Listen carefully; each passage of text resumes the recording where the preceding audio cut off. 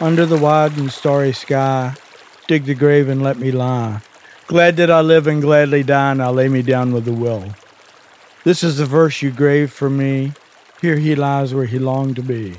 Home is the sailor, home from the sea, and the hunter home from the hill.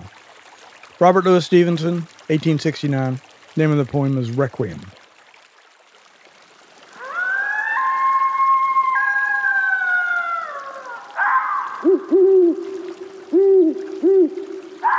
This is Our Numinous Nature, and I'm your host, Philippe. We'll be hearing the profound stories of people with a deep connection to the natural world, from herbalists to hunters, wildlife rehabilitators to trappers, artists to homesteaders. The list goes on. My hope is to thread a needle that weaves together the many nature-related passions through stories of reverence. In nature, I found meaning, a richness for life that grows with each new day. Maybe you feel the same, or maybe you long to.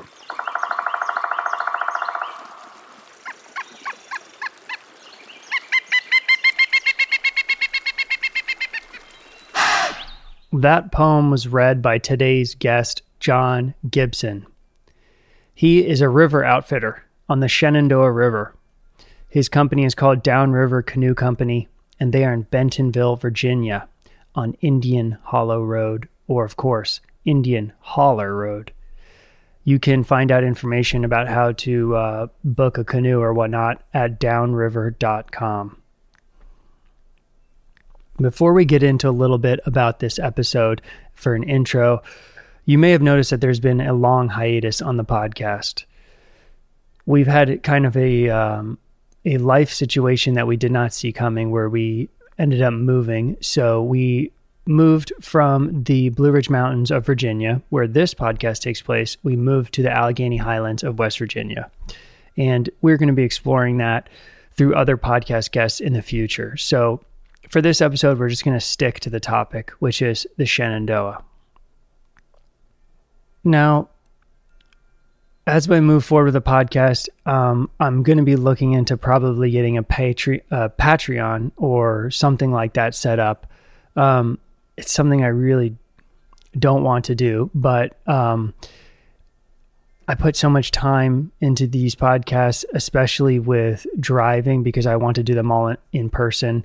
And, even buying the sound effects for the episodes, that it would be super helpful if you guys really like the podcast to kind of have some kind of small financial support to keep this thing going. Because I do find it extremely meaningful to me. And I've gotten a lot of really potent messages from people who really appreciate hearing these stories from the guests. And that's what this is all about. It's about the guests' stories. Well, let's get to today's episode. So this one is really one that's focused on history. The Shenandoah River, I feel like I need to describe a little bit before we get into this episode, because, we did 2 episodes on the Hudson River Valley. And the difference between the Shenandoah and the Hudson is so extreme that if you're not from Washington, D.C. area, you're not from Northern Virginia or Maryland, and you've never been on the Shenandoah River, well, I've got to lay down the groundwork so you understand what we're talking about. So the Hudson River Valley is, I believe at one point, it's like a mile wide, okay? And there are, throughout history, there were 3-masted ships going up and down it, okay? And down where the Hudson River Valley meets Manhattan today, there are cruise liners docked. So that is not what we're talking about today. The Shenandoah is extremely shallow in comparison.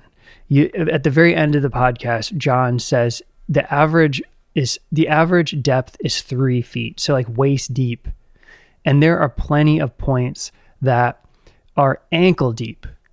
And if you're in a canoe in the summer, even a kayak, there are spots where on rippling rock, as the water ripples across a rock, which I believe in history they called these river reefs, you got to get out and you got to drag your canoe or drag your kayak. You run aground. So that's what makes today's episode so interesting, because if you're on the huge Hudson River and we do a podcast about the commercial boatmen, yeah, that's kind of interesting, but it's kind of common. Whereas hearing about this tiny river like the Shenandoah and hearing how commerce went up and down this shallow river in the 1700s, now my interest is piqued. And that's a lot of what we're going to get into today. Now, John puts 20,000 people, he said, about on average a year on the river. And if you go through the Shenandoah River Valley in the summer, you will see that river completely packed with tubers, like a lazy river. They're on a tube. They got a cooler floating. It's a hangout for the summer. If you live in the New York area, it's probably similar in the Delaware Water Gap. So if you come and visit the Shenandoah, I feel having listened to this episode and you're lazily floating down the river, you have just a totally new perspective. And there are stretches that are nothing but nature where you can feel like you're floating into the past. And there are sections where you see a lot of campsites and campers. And you could just, you could use your imagination and imagine those being the old river shanties of the 1700s. Now, I wanted to clear up, at one point we talk about the wild reputation of Front Royal, Virginia back in the day. Supposedly, this was a meeting spot of not only the rivermen, but of what people running wagons, the wagon men, and people coming in with cattle.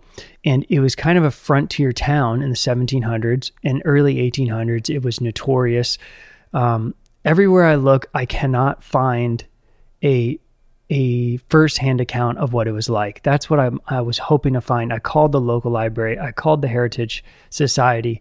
I could not find a historic description of the town, but it had this wonderful name, which you'll hear in the podcast, and it was supposedly filled with boozing and fighting and shooting, but all I can find are a few sentences here and there about this. At one point in the podcast, I say how I had read that there was this description by a preacher of the town. I can't quite find that. There is supposedly a historical preacher who did use the nickname, the fun nickname of the town, but I can't find the actual account. So I kind of might be getting a little fanciful when I talked about that. Now, John describes the boatman culture, and I thought it would be super interesting to read from some historical examples around his descriptions. So when you hear me reading, I am reading the from the Shenandoah River Atlas, Rediscovering the History of the Shenandoah and Its Branches. This was prepared by W.E. Trout III for the Virginia Canals and Navigation Society. You can order this through Friends of the North Fork of the Shenandoah River. Just Google that. You can go on their website if you want to order this atlas. It has all these like historical tales about the river. It's got maps. It talks about these special boats, which you'll hear about. So I read from that book a handful. Let's see. Yeah, if you want to get involved with the education, the conservation of the river, again, go to Friends of the North Fork of the Shenandoah River. Go to their website. Now, while I couldn't find an example of a description of the town, I did want to start this episode with two readings. The first one I'm going to read is a legend, so folklore, about the name of the Shenandoah River. Now, I found, scouring the internet on Google Books and whatnot, I found, I've been trying to search all sorts of stuff, and I found this from a woman's novel. She has a book called Song of the Shenandoah. Her name is Brenda George, is the author, and it appears that she is quite astute with her history. So this is the legend as written in the back of her book. Now, I also found like an academic paper saying there's no proof that this is an actual legend or even that the word Shenandoah comes from any of the tribes that were in that area. But here it is as a piece of folklore, and I appreciate it as a piece of folklore. The second book I wanted to do a little reading from as an intro is a book from 1907. It's called Life in Old Virginia, a description of Virginia, more particularly the Tidewater section, narrating many incidents relating to the manners and customs of Old Virginia so fast disappearing as a result of the war between the states, together with many humorous stories. Whew, what a title on that one. So I wanted to read, in that there's a description of the first colonists descending into the Shenandoah River Valley. Both of these I find very folkloric and wonderful in their own right. So let's begin, and then we'll get right into this podcast episode. Thank you so much, everyone, for listening.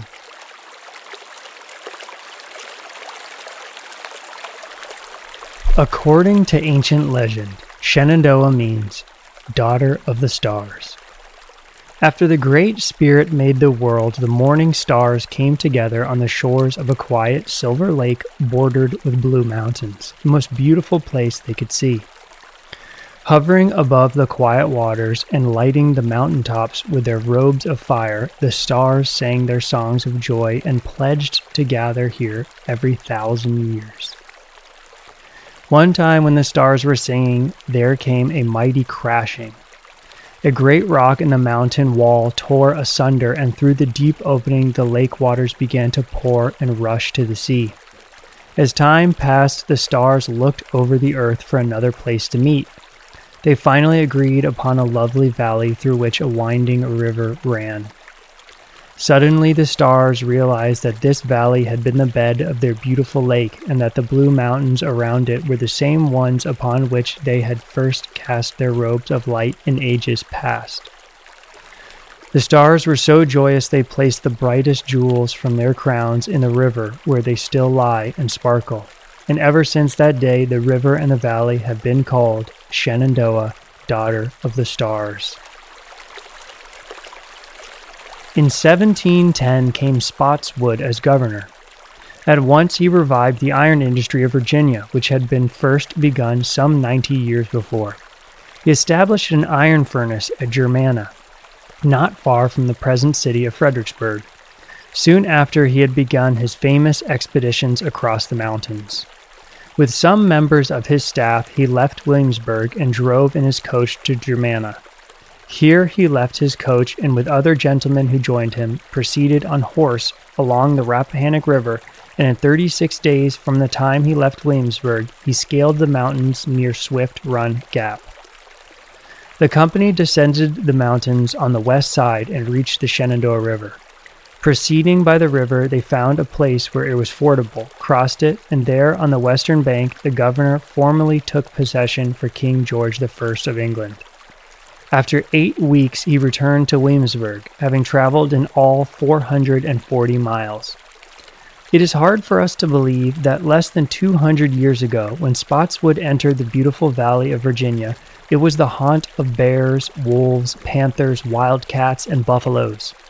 The Indians did not live there, but preserved it for their hunting grounds. Those who accompanied Spotswood on the famous expedition have been known in history as the Knights of the Golden Horseshoe. At that time in eastern Virginia, on account of the sandy soil, few horseshoes were used. But when Spotswood and his expedition set out from Fredericksburg over the rocky, untraveled wilderness, it was found necessary that the horses should be shod. Upon the return from his journey, the governor presented each of his companions with a golden horseshoe, covered with valuable stones resembling heads of nails, with the inscription on one side, Sic juvat transcendere montes, translated to, "Thus it is a pleasure to cross the mountains." The climbing of the mountains was regarded in those days as a dangerous and wonderful undertaking, and it was noised abroad throughout the colony. In this expedition was an ensign in the British Army, John Fontaine, who wrote an account of the trip. After telling of the crossing of the Shenandoah River, he said, "It was very deep. The main course of the water is north. It is 80 yards wide in the narrowest part. We drank some health on the other side and returned, after which I went a-swimming in it. I got some grasshoppers and fish, and another, and I, we catched a dish of fish, some perch, and a kind of fish they called chub. The others went a hunting and killed a deer and turkeys. I graved my name on a tree by the riverside, and the governor buried a bottle with a paper enclosed on which he writ that he took possession of this place in the name and for King George I of England.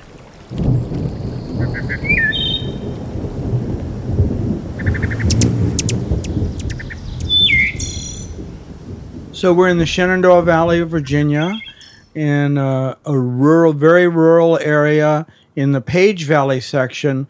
We're technically in Warren County, 10 miles south of Front Royal, in a little village called Bentonville, and with unincorporated, has a couple of hundred people. And we're currently down right by the river and talking to you on this beautiful spring day. It's incredibly beautiful. Yes, so to paint a little bit of a picture, so it seems as though we are between two mountain chains. You got the Shenandoah National Park on one side. You're here down in this valley with the Shenandoah River. And then there's a section of George Washington National Forest, which is the mountains right above the river and right above your yes, outfitting shop. Those mountains are called the Massanutten. Really? Yeah. I did not know that. So legend has it that very early on, when the first settlers were coming into the valley, an aristocrat came and was looking at the valley and saw the mountains, and he asked a slave that was there, slave, what's the name of those mountains? And the slave said, Massanutten, meaning master nothing. Wow. And so that's how they got their name. So now they're, I don't know if that's true or not, but that's a good story. Folklore. Yeah. So I told you on the phone, like the history elements are what blow me away. So that's the Massanutten Mountain. I didn't know that that's what it's called. I've hunted in there because it's public land. Yes. But not with too much success. But one thing I wanted to bring up today is history and how over like the past year or so, I've been just thinking a lot about and adding this meaningfulness to my life, which is history. And so like when I'm on those mountains or canoeing down the Shenandoah River, knowing the history of where you are makes where you are so much more magical and alive. Yes, like having exactly. that knowledge. I agree. So of course, the first settlers in the valley were the Indians, and they were here for documented at least 11,000 years before we ever came. And when the first settlers came into the valley, there were a series of stockaded Indian villages along the river, but they were all in a state of severe decay, had been abandoned for about 100 years, and there were many of them. And the theory is that the European diseases had, gone out ahead of the settlers and the first explorers and decimated the local populations of Indians. So when the first settlers came into the valley, there were no settled Indians living in the valley.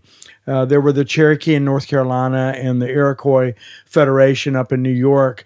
And they used the valley kind of as a hunting ground and a pass-through, but there were really no villages or Indians living in the valley at that time. That is incredible. Yeah, so one of my podcasts, one of my favorite ones is last year I was doing the Chesapeake Bay, and I interviewed a man who is of the Nanticoke tribe, and he does the interpretive history at Jamestown from the Native American point of view.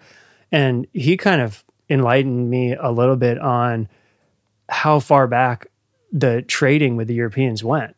And I've been currently reading a little bit about the beginning of the fur trade up in more north in Canada and whatnot. But the Europeans were contacting the coast since the 1500s. Yes. So you can see how disease would have already, how far are we from the coast? Not that far. Exactly. So it's like, wow, that is unbelievable. I wanted to ask you about the Native Americans here because I was somewhat aware of that. I know that there is a pre-Columbian site called like Lightning or Thunderbird or something. Thunderbird, the Thunderbird site. So actually, I was noodling around on my computer the other day, and I asked what's the nearest National Historic Landmark to my location? And it said 3 miles away. And it was the Thunderbird Digs. From where we are right now? From where we are right now. Really? So the Thunderbird Digs and it's private land. It's private land. But the Thunderbird Digs were done in the mid-1970s, and it was funded by the National Geographic Society. And they found evidence of continual, constant human habitation for over 11,000 years. And they found a lot of evidence. And the reason was the local jasper outcroppings were of very high quality. So the Indians mined that jasper because it made very high quality spear points and knives and tools. Incredible. And the spear points and tools were traded all up and down the east coast of the United States. And because you could tell there's a particular color of this jasper. It's a yellow jasper. Can you still find some today? Oh yes, and the outcrop is still there. It's on private land, and it's the outcrop that was used by these ancient cultures. Yes, and it's been you can tell it's been worked back for literally thousands of years. Thousands. Have you been there? I have not. It's on private land. Right. Yeah, I didn't know if maybe you had gotten permission or something. Oh my God, that is incredible. Yeah, and when I was hunting up around these mountains, I was like, well, I wanted to know a little bit what was going on before. And I had read that some of the fields that are here, that are now fields by these farmers and whatnot, were ancient fields from those people. Yes. From those, and that there were actual mounds, like mound sites. Correct. But I guess through tilling and farm practices over the past 200 years. They got tilled down. Exactly. And the river flooding and things like that. But of course, the richest soil is down along the river. And the Indians would have settled along water sources. So where we're sitting right now used to be an Indian village. Really? And we know that because we can go out here just in the yard and find chippings of this stone, this jasper, and even in places where the professional archaeologists have dug in the valley or in this area locally here, you can see where someone was kneeling and the chipping made a pattern. Where their knees were, there weren't any chips, but everywhere else were chips around. No way. Yeah. So it's. I love this stuff so much. Me and my girlfriend is really into archaeology, and we've gotten a little bit into, at a super amateur level, but we've gotten a little bit into paleontology with the fossil hunting on the Chesapeake Bay and whatnot.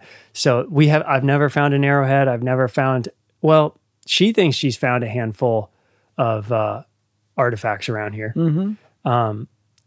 Those stones, like working stones. Have you found anything from that period? Yeah, of course. You're saying you find these little napped pieces. Yeah, and we find spear points and arrowheads. They're quite common. Wow. And you just kind of know how to look, and the ground has to be disturbed, so the soil is exposed. And after a rain, these things will be more obvious to find. And there are a lot of people that collect these old items, and there are people that have thousands and thousands of spear points that they've collected over the years. The most unusual thing that I've seen was found right out in front of where we are now in the river. There was like literally under the bridge. Literally close to the bridge out there, yes. So there was this was back in the 1970s, and there was a guy out there fishing, and he stepped on something in the river, and it kind of rolled on him, and he fell into the water, and the guy on the bank laughed at him, and it really kind of made him mad. So he reached down in the water and picked it up, and it was a clay-fired effigy head, pre-Columbian. Way. And and so he was very knowledgeable in how to preserve this artifact. So he took it home and kept it damp for a month and slowly dried it out. Oh my God. And he took it to well, I guess a gathering of like-minded people who knew were selling and trading spear points. It was a big gathering. It was a festival of some sort, and he displayed it on a table. And a guy came along and offered him $10,000 for it. And well, he wouldn't take it. And he contacted the Smithsonian, and they were interested, but of course he couldn't prove the provenance of the piece because, he found it himself in the river, and it wasn't found through an official archaeological project. But that's the most interesting piece I've seen. Well, I mean, you can't beat that. That's unbelievable, man. That is unbelievable. So let's move up in history. Sure. So you have an incredibly successful, long-standing, super fun canoe, tubing, kayaking business right here on the river. Correct. So I have a river outfitting business. We established in 1974. And so this is year 48. I want to tell you, so then you just answered my question. I mean, I've been here when I was like 12. So like 20 years ago. Yeah. Because I grew up in Northern Virginia.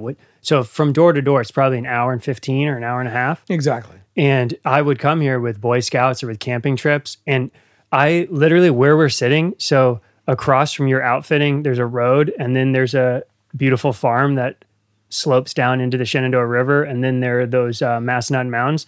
On that farm is where I saw my first bear at like 12. I saw a black bear running as we were coming down the river, coming around the corner. I looked up and I saw one running across, and I'd never seen a bear before. I grew up in Northern Virginia. So because you're here on this river and there is this rich history once the Europeans got here on the river, and then we have this town, Front Royal, that has this fantastic nickname that hopefully you'll say and not me because it's so fun. But I had read that it's almost notorious, and that there was a preacher who came here in the 1700s who gave it the nickname. I don't know if you've heard that part. But tell us a little bit about the European history on the river. Equally as fascinating. Well, the first Europeans came into the valley, the first settlers, I should say, came into the valley 1727. Wow. Thereabouts. And they settled the German, there were mainly Germans and Swiss Germans out of Pennsylvania, and they settled in the area around Luray. And then there was another group of Scotch-Irish that settled in the area around Stanton about the same time. Okay. And so, of course, early on, there were farmers coming in and just claiming land. And the best land was along the river. So they tended to settle along the river. And for growing crops. And growing crops and things like that.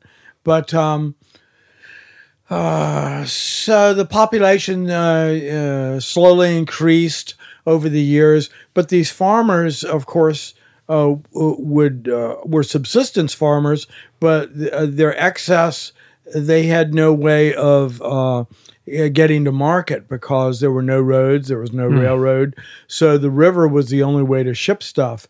So they would ship stuff down the river, and they built special boats called gondolas. Wow! And the boats would be 9 to 10 feet wide, and would be 40 to 60 feet in length. Some have even been recorded as high as 70 to 80 feet in length. Wow. And they would float these boats down the river all the way to, they'd gather up at towns upriver called Bridgeport and Port Republic, places like that. And they would float down to Front Royal. And, of course, the North Fork of the Shenandoah River, we're on the South Fork, and the North Fork of the Shenandoah River met the South Fork at Front Royal. So there was kind of... So the two sides come together at Front Royal? I wasn't sure about that. I think I know the spot. Yeah, so there's kind of a boom town in Front Royal, and Front Royal became known as Helltown because it was very rowdy from these... riverboat crews. A typical gondola would have a crew of 3 men to steer the boat down the river. And of course, there were many mills and dams along the river milling flour and lumber, and so everywhere there was a mill, there had to be a mill race and maybe a cofferdam or a wooden dam across the river, usually wooden. And so as a wait, across the entire length of the Shenandoah, from one side to the other? Yes, they go across the river, 100 yards or something, right? They'd build these dams across, and they'd be very low, only 2 or 3 or 4 feet, just enough to gain a little head, so you could power the mill and divert the water into a mill race, which paralleled the river, and then would eventually turn the wheel of the mill race is the name for the course of the water. Yeah, the water would race through the mill race to power the mill. Yeah, incredible. And so as these gondolas floated down the river, all the dams were required to have sluices, so they could open the sluice and let the riverboats float through the sluice and not get hung up on the dam. And all the riverboats had horns. Sometimes 6 or 8 feet long, that they would blow. No. Yes, to notify the mill owners and the dam people who controlled the dams to open the sluice so that they could come through the sluice. And usually these gondolas would travel in packs. Okay. 50, 60 gondolas down the river. So they'd be 50 or 60 in one go. Yeah, and they'd be hauling flour. Processed products. So they'd have flour or fruit from fruit trees or rails, fence rails, or a molasses or a whiskey, things like that. There was an iron industry in the valley back then, so they would haul ingots of pig iron down the river. God. And so the riverboat trade was very active from the mid-1700s until 1883. Incredible. And in 1883 is when the railroad came through the valley. Interesting. And so when the railroad came through, it was much more efficient to put the riverboats out of business. The last riverboat went down the river about 1910. Incredible. So they were like a primitive barge kind of a thing. Yes, it was a barge. And the barges were built they were all built pretty much the same, just a flat bottom barge with walled sides and a pointy end, not always a pointy end. And they were very careful milling out the lumber for the boats, because when the boats got to the other end of the trip, which would be Harper's Ferry, usually, then the boats would be torn apart for lumber. So there are a lot of houses in Harper's Ferry, West Virginia, that are built of this gondola lumber. So I had read that. That is incredible. So the Shenandoah, does it end at Harper's Ferry, which then opens to the Potomac, which then drains to the Chesapeake? The Shenandoah flows north. The North Fork and South Fork of the Shenandoah River flow northeast and terminate at Harper's Ferry, flow into the Potomac River at Harper's Ferry. Got it. And then, those products could be put on the C&O Canal and further shipped down to Georgetown. Got it. So I had read a little bit about what you're talking about, but you're totally enlightening me on this, which is totally cool. I had read that they would dismantle the boats. And then one of the most interesting parts is the crew would have to walk home. Correct. For days. The crew would walk home, exactly. And they would stop in Helltown, which was named by this pastor or priest, or I don't know what denomination or whatever. But he had titled it in the 1700s Helltown because it was so wild. And I had read something like Front Royal had more saloons than like any other place in maybe Virginia or the general region or something like that. And I mean, didn't it have like brothels? Oh, of course. Like whorehouses? Yes, of course. Because the crew had just been paid, And they walk up to Front Royal and they party time. And burn out their money. Yeah. And then hungover, they got to walk for days to get home. Right. God, that is incredible. Walk up the valley. Right? And isn't in downtown Front Royal, isn't there the guts, the frame of one building on the main strip, like where the courthouse is? Isn't that building like one of those saloons? I don't know. Okay, I think it might be. The passage of the rapids and shallows constituted another problem, and McCoy's Falls, which impede the riverbed for several miles in Warren County, was one of the most famous of such places. Often a fleet of boats would take a day or so to navigate these falls, and the shouts and commands of the boatmen could be heard afar, echoing through the hills in euphonious tune with their bugle notes, till it would seem the great god Pan himself had come to our river. Sometimes rocks and other obstructions had to be removed, or in season of low water a temporary dam hastily constructed to back up and deepen the water, leaving a boat course open at one side of the channel. Indeed, McCoy Falls became celebrated in the songs and stories of the boatmen. The boatmen gave their own peculiar color and action to the river. Many of them followed boating as a profession, and as a class often were rough, boisterous, and unruly. As there was a similar element living in shanties at many places along the river, frequently trouble was fomented by their disagreements, such as when mischievous boys, after the manner of youth universal, threw rocks at the passing gondolas from their vantage point on the bank. The life had its hazards also. Sometimes the raft with all its cargo would be dashed to pieces by accidental collision with hidden reefs. The hopes of the owners could be ruined, and venturesome members of the crew swallowed up in the swirling waters. The Front Royal newspaper published an 1870 report, who said the boatmen often did a nice, quiet business in moonshine. Once they brought Captain Samuel J. Simpson a keg of Applejack. The captain sent Charlie, age 15 and a half, down to the boat to get it. One boatman said Charlie was too small for such a load, but if you take a drink of this good Applejack, you can handle it.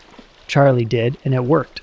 The boatmen always seemed full of fun, boisterous, and clever. Front Royal editor Myler had boyhood memories of his own reaching back into the 1800s.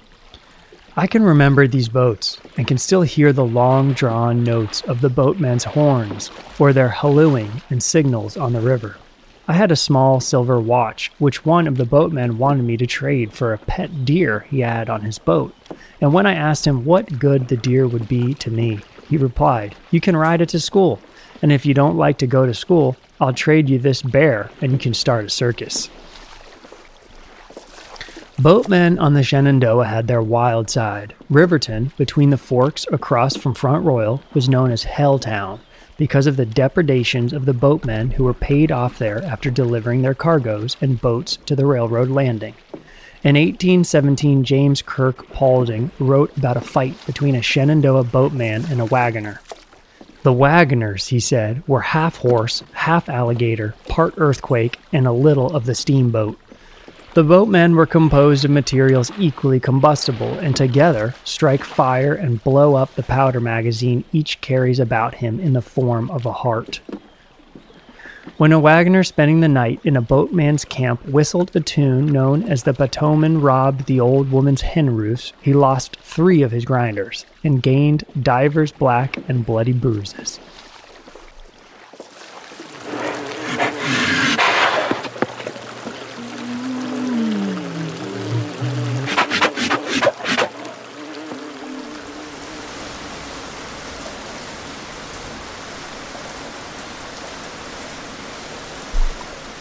The Great Flood of 1870 by W. B. Petty, a survivor of the flood of September 29, 1870, at Noah Kite's Mill, from the Stanley Herald, January 3, 1895.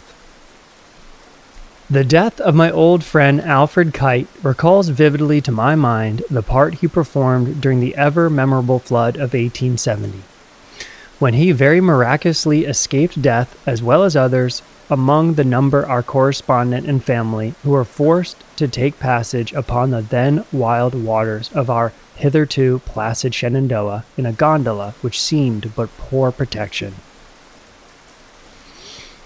For nearly 2 days there had been rain, but no one thought for a moment that there was any danger that the river would overflow its banks. Alfred Kite and Robert Alishire had been busy that day loading a gondola boat at Noah Kite's mill, and had put on 125 barrels of family flour by sundown to take to market.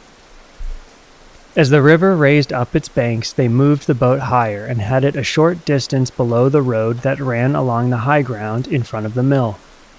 Between 12 and 1 o'clock we were roused by someone calling. Stepping out into water knee-deep, we worked our way as well as we could until the storehouse was reached. The boatload of flour had been moved up as the water rose. By the faint light of the lantern we could discern the rapid rise of the water, as its height was marked on the wall, until the steps were reached. Then higher and higher it came, until we felt we must leave for the boat, or our only means of escape to it would be cut off by the window where it had been made fast. The boatload of flour was thrown overboard, except one barrel, and all made our way through water waist deep to the window, where we stepped from the cook stove to the windowsill, from which we squeezed ourselves through the opening between the top of the window and the end of the boat.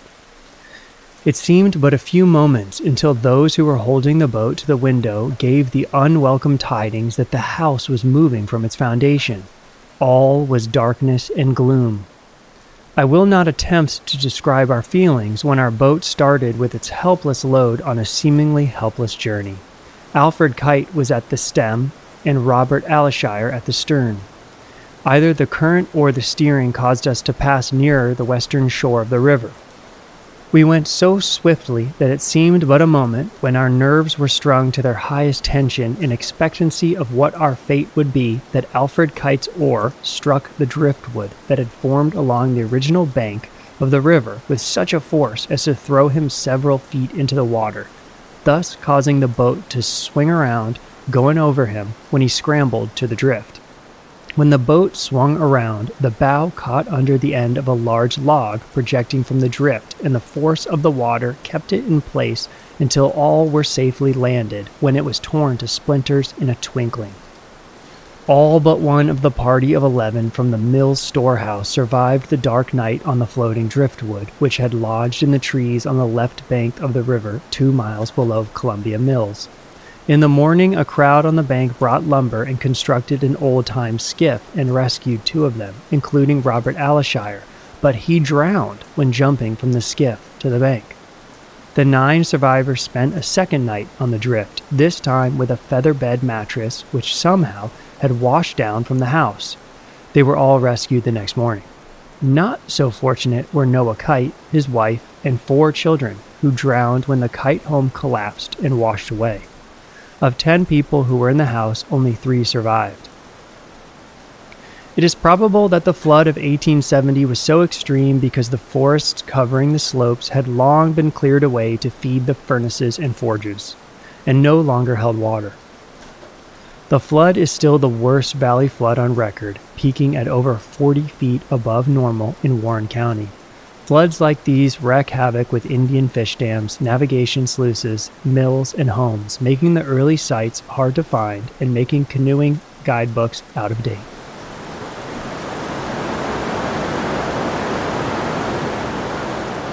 But then after the railroad came through in 1883, the valley kind of settled out, agricultural and industrial. So industry came into the valley. One of the early industries was DuPont came in and built a big plant down in Waynesboro. And Virginia. that's the paint company, yeah? Yes. So I'm not quite sure what they were manufacturing back then. But, you know, this was 100 years ago, and the waste from the factory was just poured into the river. Back then, the dilution was the solution to pollution, you know. And yeah, this is one of the most heartbreaking points because, so I think I told you a little bit. I lived in New York for 10 years, didn't know anything about nature, didn't know anything about trees or foraging or plants. So when I moved here, my focus was hunting, foraging, all those things, learning that. So once I started trying to learn about fishing, it was so upsetting to learn that here's this incredible river, all this history, and yet there are all these warnings about not eating the fish or not eating more than 2 a month or something because they're loaded up with these chemicals. And well, what the hell is that about? So DuPont used mercury in their process from 1929 to 1950. And of course, dilution is the solution to pollution. So it was just poured into the river. And it wasn't until 1977 that they were doing construction around the DuPont plant, doing upgrades for the DuPont plant. They found so much mercury in the soil, mercury being a liquid metal, of course, that the mercury was pooling in the soil. Oh my So God. they, to their credit, they notified the Virginia Department of Natural Resources. I've forgotten what it was called back. I've forgotten what it was called back then.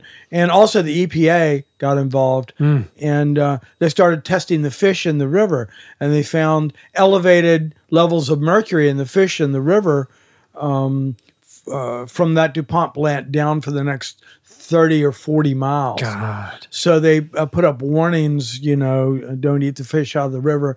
And of course, mercury, being a liquid metal and being a heavy metal, it settles into the sediment in the bottom of the river, and then it works its way up through the food chain. And of course, the smallmouth bass in the river are at the top of the food chain, and it would concentrate in the bass. And then if people ate the fish, then it would concentrate in human beings. And humans, it doesn't seem to hurt the fish, but humans, mercury is toxic to human beings. It affects the central nervous system.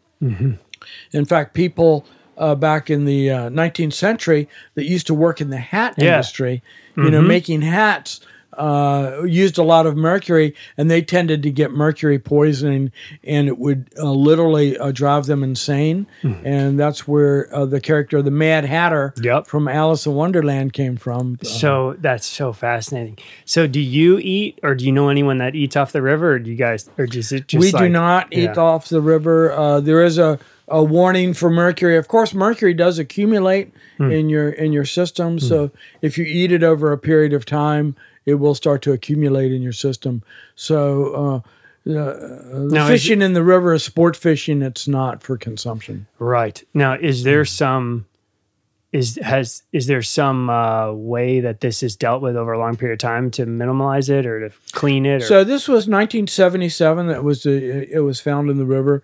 So in 1985, we had a big flood on the river, and it washed a lot of sediment and tailings down the river. And again in 1996, another big flood. So in 1999, they came back and did a real thorough study up and down the river for the concentration of mercury in the fish. And they found that the plume of mercury had extended downriver another 30 miles or so. And the mercury concentration in the fish was actually worse in 1999, even though then it had been in 1977, even though no mercury had been put in the river since 1950. So it's a legacy issue. Man. It's going to be around for hundreds and hundreds of years. There's just no way to get rid of that mercury. You do more damage trying to get the mercury out of the sediment than you would just trying to figure out a way of living with it. So, so we're just going to have to live with it for many generations. That is rough. Yeah, that's too bad. So, in just about 6 or 7 years ago, there was a major lawsuit against DuPont for this mercury pollution, and DuPont ponied up $50 million to as compensation. So that money is being spent improving boat landings and improving the fishery, and but it's small compensation for. No, of course. Yeah. What is that? How much does that really matter in comparison to ruining this beautiful river? But for the Debbie Downer of the pollution, I mean, just visually, the wildlife is amazing here. Correct. So I mean, bald eagles, great blue herons. Mercury doesn't seem to have affected, the wildlife. This is a wonderful section of river. A lot of a national forest and farms. Very little development. And in fact, where we're sitting right now at my outfitter store, we're bordered by Shenandoah River State Park. Yes. So forgot to say that covers about half of the area that borders the store. And then the area across the river downstream belongs to the Virginia Department of Wildlife Resources. And the section of a river upstream, or section of land upstream, is George Washington National Forest. And then just south of us here is a private farm, 500-acre farm. It's all in conservation easement. So we're protected 360 degrees. Incredible. Which is very rare. Yeah. And incredible. It's something we're very thankful for. Incredible, because Front Royal is definitely being built up. Yes. So, yeah, I mean, I went and looked at the river before talking this morning. I saw a beaver sign right there, a bunch of trees nibbled down. I know there are river otters on the Shenandoah. I think when I was kayaking here last year, through your outfitter, I think I either saw a mink or a muskrat. It was like an explosion in the corner of my eye. I was right up against the bank. But the wildlife, like I was saying, you got the great blue herons, bald eagles are on the river all the time. And so it's changing all the time. When I first started my business in 1974, there were very few bald eagles. You almost never saw a bald eagle. You almost never saw turkeys. And now turkeys are common. In fact, my wife and I have a farm south of here. And one day about 2 months ago, a flock of turkeys came out of the woods. She counted 48 turkeys. Oh, my God. In that one flock. Oh, my God. Well, they taste unbelievable, by the way. If you got 40 of them, it's the turkey season right now. Yeah. And then the bald eagles, made a dramatic comeback. I remember the first bald eagle sightings we had here in the early 80s, and we were just over the moon that we had bald eagles. Now we see them almost every day. That's so awesome. Yeah, when I lived where I had been living for the past 5 years is about 25 minutes from here, but really not far at all. It's just country roads. But I was starting to see them above farmers' ponds. It's just awesome. Let's see. Changing gears a little bit. So one of the things I think is so fun, especially about your outfit, that I remember from being a little kid, like I said, I think I came here when I was like 12, is that in your shop, you have these almost comical things that have been found in the river. Yeah. And you just showed me a box of stuff that you found in the river. So it would be cool to talk for a few minutes about just the kooky, cool, bizarre things that have been found in this river. I mean, just between you and another few outfits, you guys have, it must be thousands of tubers every summer. Yeah, tubers and canoeists and kayakers. So Compton Rapid is a famous place for people flipping their boats over and losing stuff in the river. The bottom of the river there's carpeted with fishing poles and tackle boxes. But there are people that dive that regularly, just hunting for stuff. I knew so last time me and my girlfriend were there, we were just on the banks on a walk that time. And there was a guy with snorkeling gear just standing at the bottom of the rapids. Yeah. Just like with his head down. And we were like yelling at him, like, what are you doing? And he found stuff. Snorkeling, finding stuff. I know one guy that snorkels just below Compton Rapid regularly.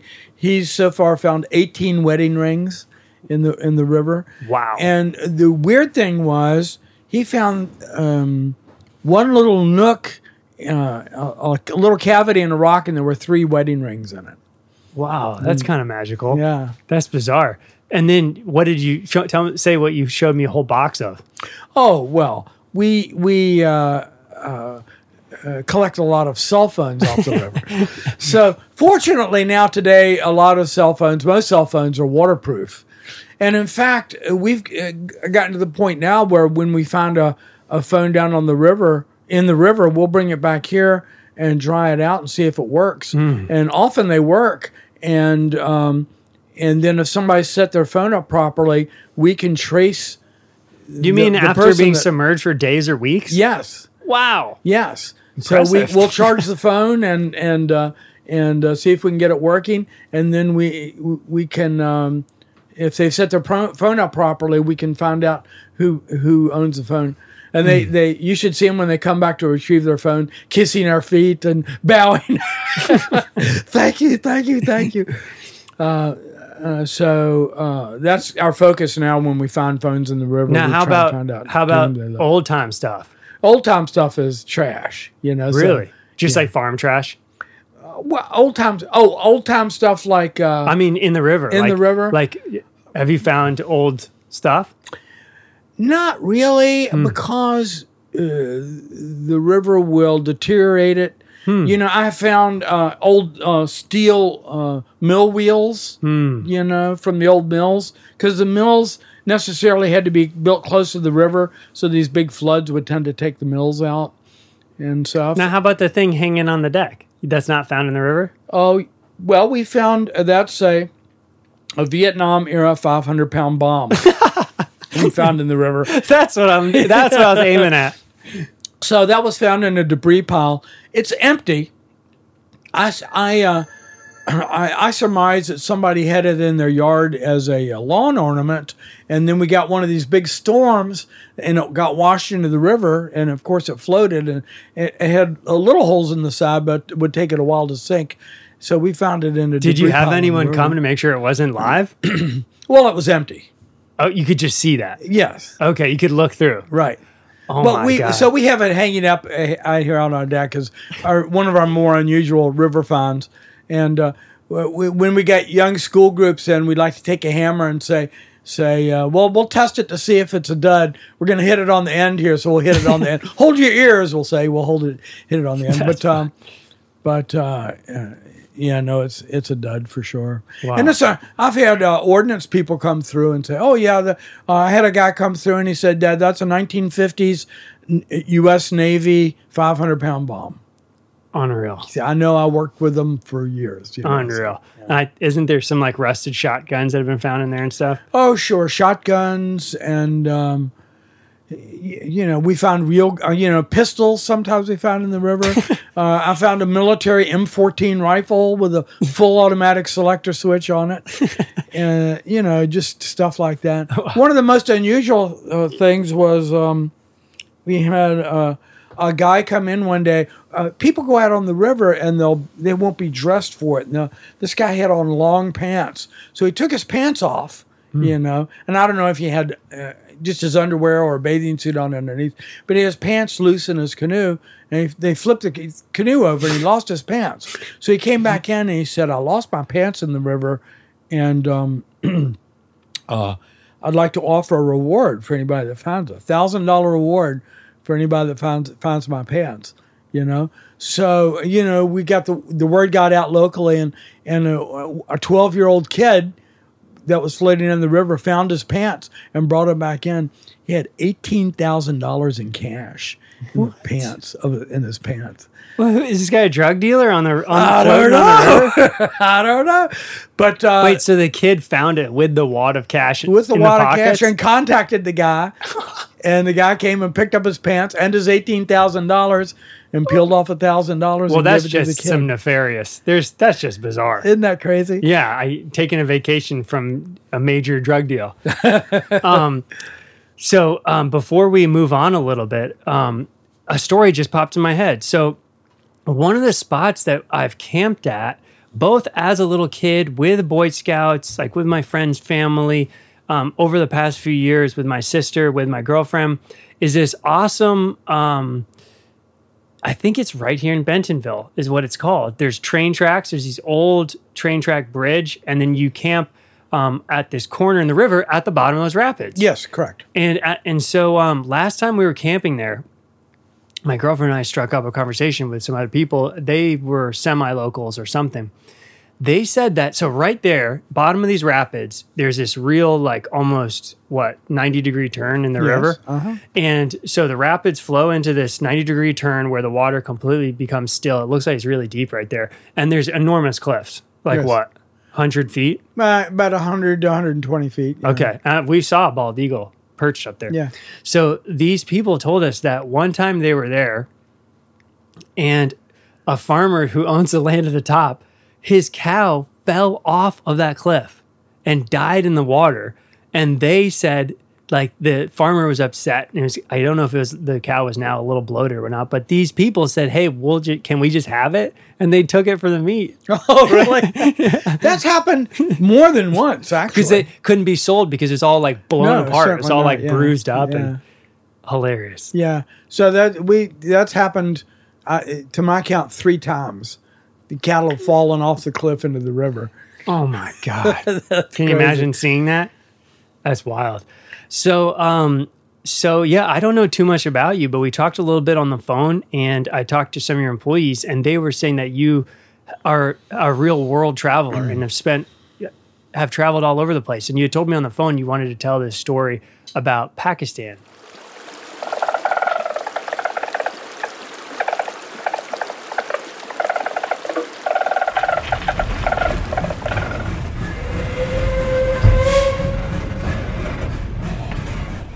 I never graduated from high school, but I went to college because I had good college boards.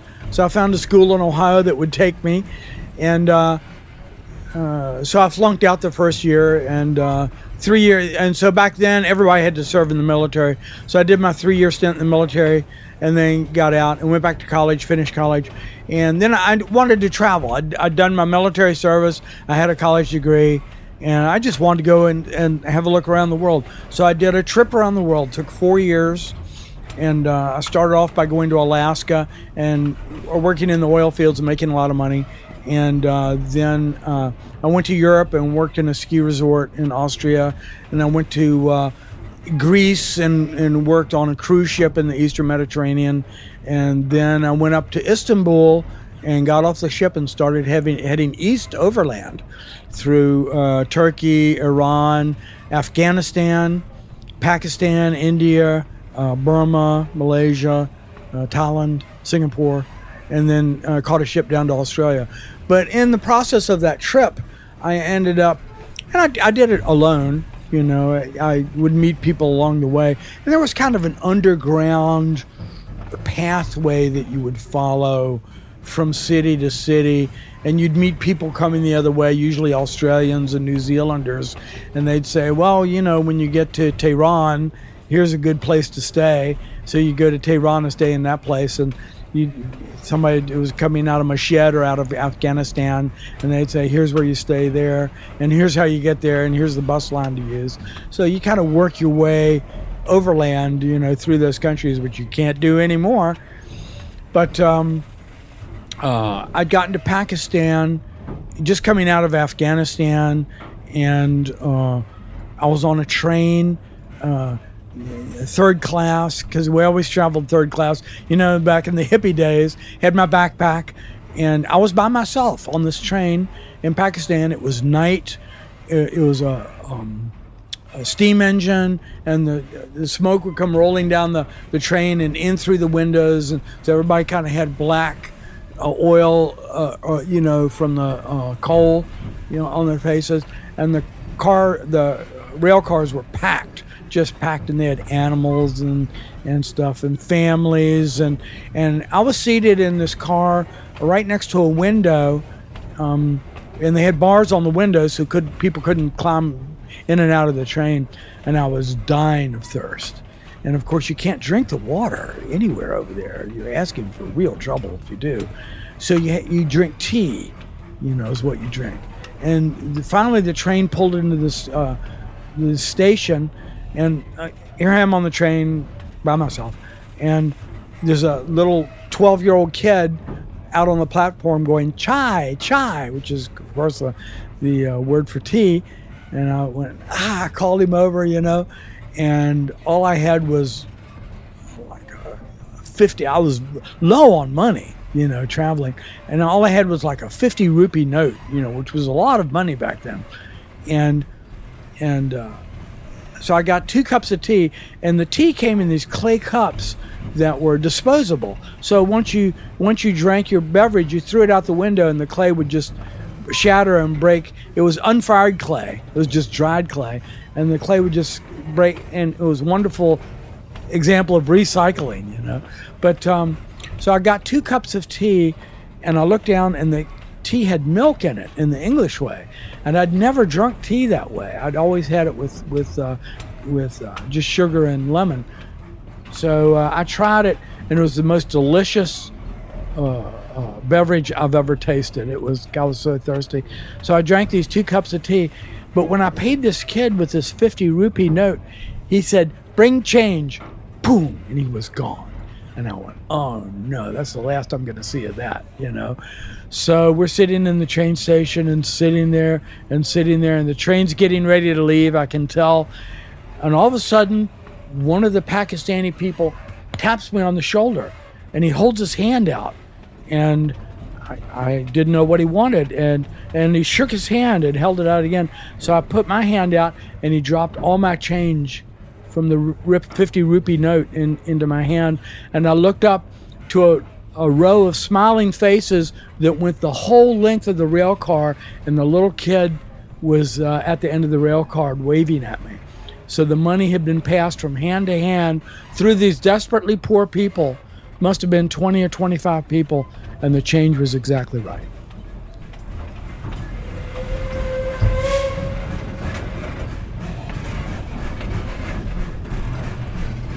That taught me a lesson in humility and culture and sharing, and it was a wonderful experience. That is a very beautiful story. That's very beautiful. And was that the last of what you had on you? No, I made it as far as Singapore, and then I ran totally out of money. And so this British guy loaned me the last of his money so we could make it to Australia. So we caught a ship down to Australia together, and we landed in Perth, Australia, and we had less than $5 between us. Wow. And then we landed. And then what? Did you do some temporary work? Dip, get a job. So, yeah, we got work, temporary work. And so I got temporary work and stayed in Perth for about a month, and then hitchhiked across the Nullarbor Desert over to Sydney. Had friends in Sydney. But anyway, the trip around the world took 4 years, and that was incredible. That was my real education. Oh my God, yeah. I can't even I almost wish I had done something like that. What's one of the craziest things you've seen on these epic world travels? Craziest thing I've seen. Oh my goodness, I don't know what to say. Maybe something that like stunned you. I mean, obviously you just told the story where you were touched by the cultural beauty of, what happened regarding money and et cetera. But yeah, like, did you ever have an experience that just like floored you at your cultural understanding or something like that? I can't. Nothing comes racing to mind. You know. There are a couple of times there when I almost lost my life. You know, so when you're out adventuring like that, I want to hear that. Was someone trying to kill you, or what? No, I mean, they almost got hurt. When I was working in Alaska, one of the jobs I had was I was working for a geophysical company, and we're doing marine operations out on the Bering Sea. So we were in this 100-foot steel boat that bobbed like a cork out on the Bering Sea, and doing geophysical work, which means towing a cable behind the boat that for about 1.5 miles. And we had a big reel to reel the cable up on. And I remember it was nighttime, it was March, and it was cold. The water temperature was 32 degrees. And we're out on deck trying to wrangle this reel the cable back in on the reel. And the waves were breaking over the side of the boat, knocking us off our feet as we were doing that. It was nighttime, and we didn't have life jackets on. And if you got washed overboard, that was it. You were gone. No life jackets. No life jackets. Oh my God! I always wonder when you see images like that how you keep your footing. Well, you don't. On the deck. So I'm holding onto this cable, feeding it on this reel, and the waves keep knocking my feet out from under me. And if I'd lost my grip on this reel, I'd have been washed overboard, and that'd have been it. So for me, I'm very interested in Carl Jung, psychology. He was very interested in dreams. So I'm very interested in the interpretation of dreams. I've had so many dreams with giant waves, which have their own symbolic meaning, but definitely the ocean of all of Mother Nature is what definitely scares me the most. So at some point in my life, I want to be on a ship like that. And then just to experience what that, the momentous Mother Nature. And then what popped in my head was, have you ever heard of the painter William Turner? He was an English, I believe 1700s. He is famous for, he would paint ships and harbors and whatnot, but they were starting to kind of break down into abstraction. And I believe that in his time period, things were still rendered very tight. So I think people thought he was kind of insane or something. But his thing was really capturing light. So the way of a sunrise or sunset or a storm or like a burning ship, like smoke. So his paintings are really incredible. But I remember this story where he wanted to paint a storm scene, but he wanted to know what a storm was like. So he had guys tie him to the front of a ship and go out into a storm. So it made me think of that. That's with crazy. You talking about being out there. That's crazy. To feel it. Yeah, well, I guess what else could we talk about? I mean, we can go as long or as short as you want. Well, I've enjoyed, I've had the, I'm lucky in that I get 5 months a year off because we close our business in the winter. So it affords me the opportunity to travel. That's awesome. So I really enjoy going and visiting other cultures and just kind of delving into their, and I'll go to a country and we'll spend a month. My wife and I'll spend a month. Well, that is how you do it. That's exactly how you do it, right? And we'll have a general agenda, but we'll just kind of wander around, and take local transport and today with the internet and computers, you can find really good places to stay. Airbnb is worldwide, and Booking.com and VRBO and all those, and you can use those to kind of navigate around. I feel like I have a sense for your style of traveling, which is like immersion without a plan, maybe. Yes. So I'm wondering, do you think that, I mean, probably to each their own, but I wonder, is it better to travel where you have a fixer? You know what I mean? Like you have a friend that lives there, or like my mom at one point wanted to do a really special trip with me, my stepdad, my sister. So she did it through the Sierra Club, and it was 2 weeks in Costa Rica. And we actually, for 2 weeks, they kind of organized everything. And because of that, we were actually, and because it's through the Sierra Club, we were with a biologist the entire time. That's great. That's great. Oh, it was incredible. So we would go out. It was the best trip of my life. And, it was pretty expensive for her to give us that gift of that trip. So, maybe we'll do one more like that. I have no idea. But it's definitely one of the highlights of my life. So I enjoyed that because, well, he's a biologist who is Costa Rican. It's not a guy from here. So it's like he would tell us everything about flora, fauna, the ancient people of Costa Rica. We would go out at night on like night wildlife viewing with him. And he would, we would see one of the most amazing things is you would look out of the jungle and you'd have headlamp, obviously. It'd be completely sparkling. And he said, do you know what all those sparkles are? No, those are spider eyes. Oh, and the whole jungle is covered in glimmering spider eyes. Amazing. Incredible. And we'd see snakes, we'd see sleeping birds. Incredible. But so I wonder, I wonder so much with traveling, and hopefully at some point in my life, I'll be able to travel more outside of America.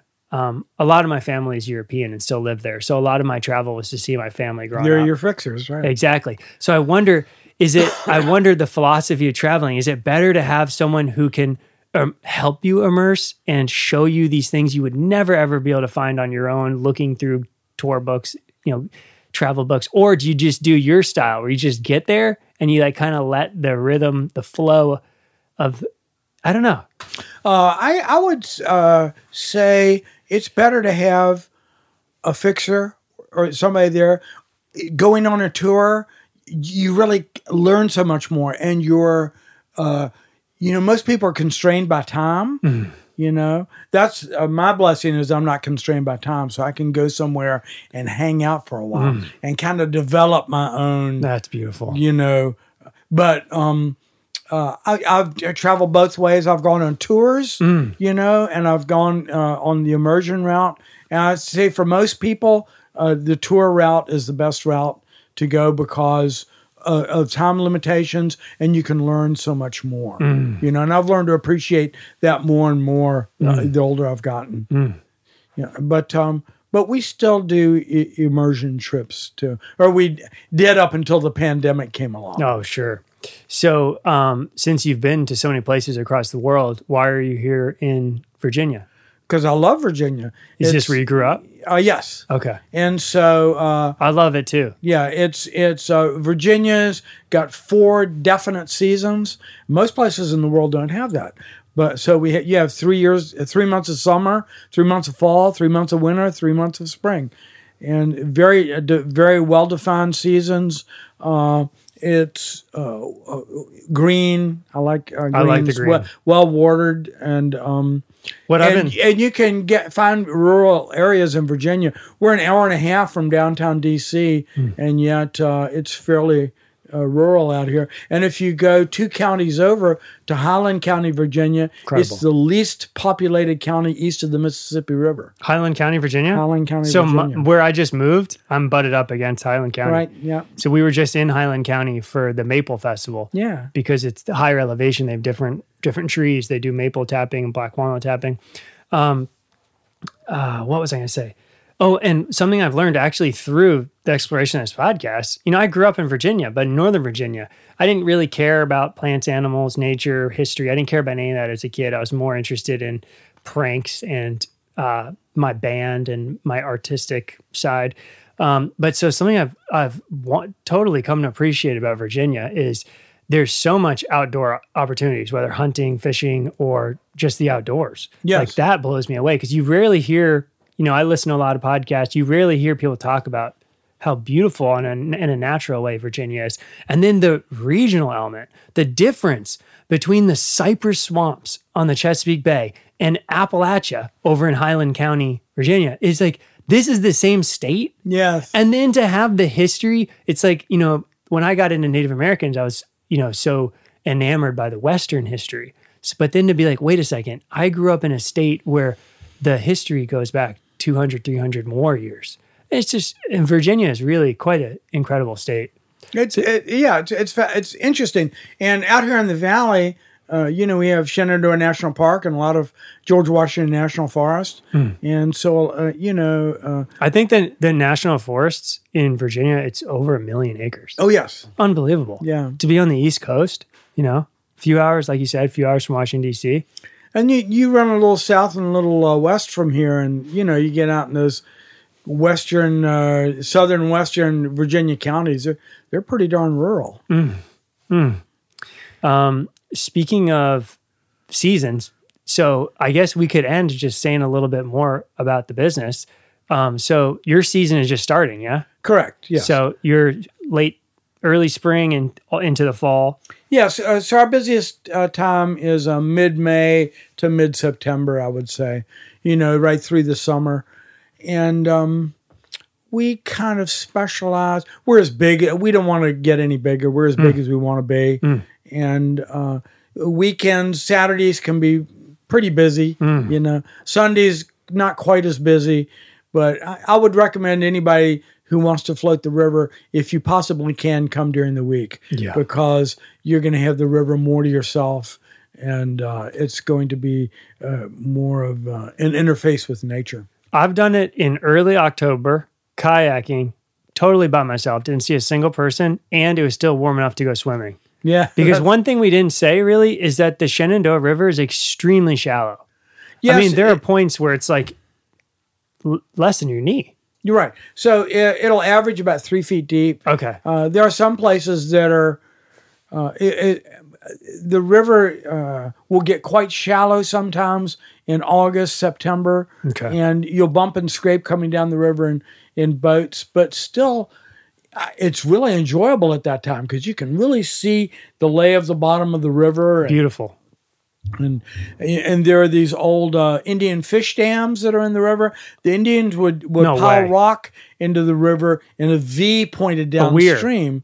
A weir, and they would have an opening at the end of the weir, so they would, and their Indians would get upstream from the weir and walk in the river and just drive the fish down the river through the end of the weir, and it would make them easier to catch and The spear. weirs are still in the river. Yes. Next time I come on, I want and so can you say where one is? Yes. Say it. Well, I mean, mile marker 6. Mile mark. Okay. On the river, So you'd yeah. have to go to your website, which is downcanoecompany.com. Downriver.com. Yeah. Downriver.com. And you guys have the map on there. Yes. So at number 6, you can see a weir. Yes. And there are a number of them along the river. I had no There's idea. another one up at mile 24.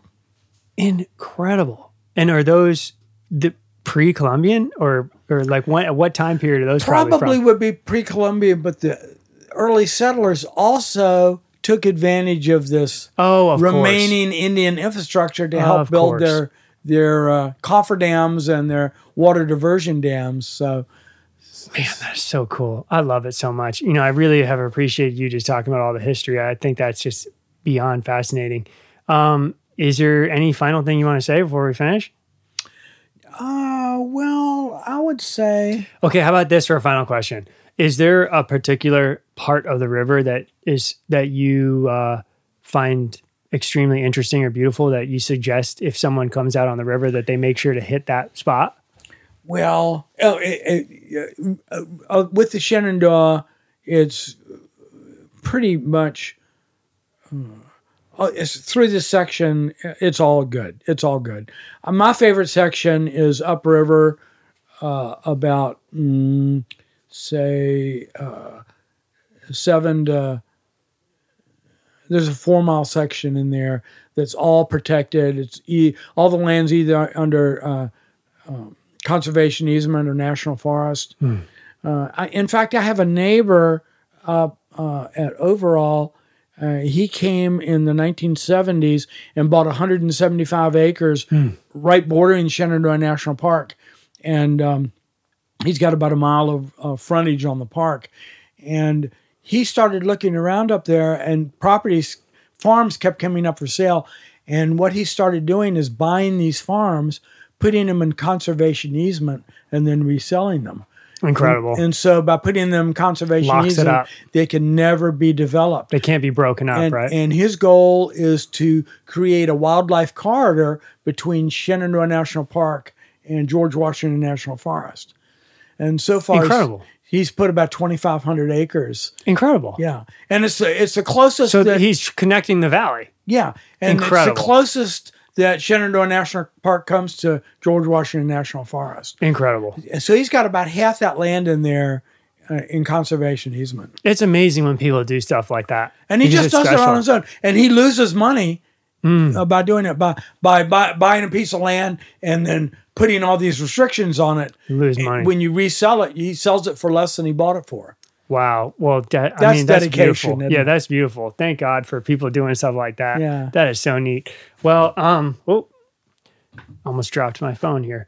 Well, yeah, this has been awesome. Thank you so much. You're welcome, Philip. It's like I don't really need to do much promotion for you guys because you guys are doing incredible here. But if anyone is in the general area around Washington D.C., this was the spot for people in D.C., Northern Virginia. This is like between the park and the river. These are two of the nature getaways for the Washington metro area. Yeah. So I'll put my plug in, Downriver Canoe Company, downriver.com. That's it. Thank you so much. Thank you, Philip. All righty.